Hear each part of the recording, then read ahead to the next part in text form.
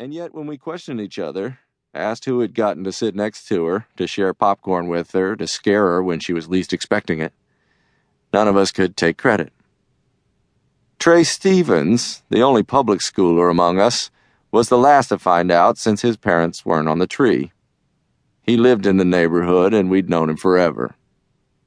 His was the largest basement, with neon beer signs and stolen street signs, a giant fish tank and 2 dartboards, a full-size pool table, and a drum kit. And it was there that we congregated the evening after Halloween as the sun began to fall, determined to wait out the extended curfew, to tell him and each other the story of Nora Lindell gone missing. Trey, feeling excluded and irritated at being the last to find out, confessed to having had sex with Nora the month before. He wondered aloud about whether this might have had something to do with her disappearance. We doubted it strongly, as well as the fact that he'd had sex with her at all, and we said so. But he told us about her uniform and the way she lifted her skirt but didn't take it off. He told us about her knee socks and how one stayed up while the other got pushed down. He told us about the skin on her legs, which was white and pink and stubbly. There were crumbs on her knees, he said. Crumbs from the carpet in his basement.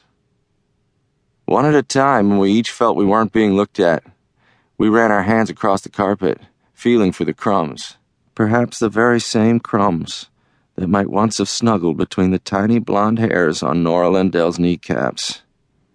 It was exactly how we'd have imagined having sex, if we'd ever dared to imagine it, and so we let ourselves believe Trey Stevens, his reality so closely overlapping our own fantasies. He went on to tell us, now having our trust and attention, that the summer before she'd actually shaved her legs in front of him. Though this seemed even more unlikely than the sex, doubtful they'd be in a basement by themselves, let alone a bathroom, we closed our eyes at the beauty of the notion, at the very possibility of the idea.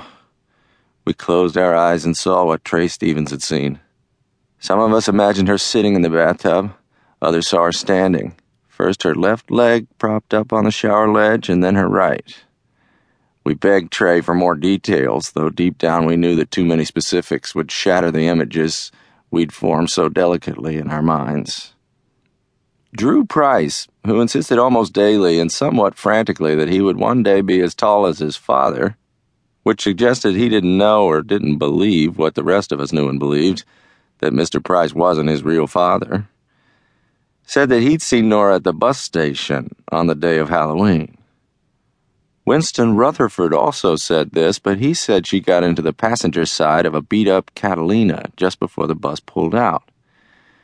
The meeting place was a distraction, he said, meant to throw off possible witnesses like Drew Price. Don't feel bad, Winston told Drew. That's what anybody would have thought. It's just I kept looking. I saw what really happened. The driver of the Catalina was a man, but beyond that, Winston's description of both man and car changed constantly. Sometimes the Catalina had a broken taillight. Sometimes the rear window had a bullet hole. Sometimes the driver had a ponytail. Sometimes he had a mustache like a sailor. Always, he smoked a cigarette. As our curfew drew nearer, the stories became more lurid, more adult, more sinister, and somehow more believable.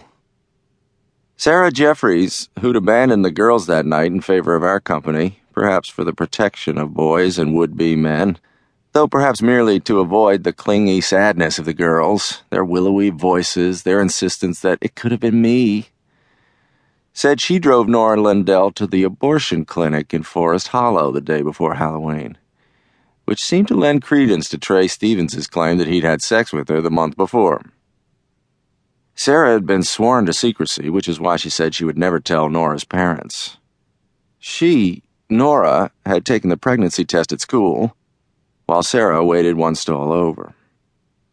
Sarah said someone had left the window open in the girls' bathroom in the gymnasium and that Nora had complained that it was too cold to pee. Details like this we found convincing. A detail we didn't find convincing was that we'd never seen Sarah and Nora together before. We pointed this out. Anyway, said Sarah, 3 hours after I dropped Nora off, I picked her up. She was standing right where I'd left her. We drove back to town.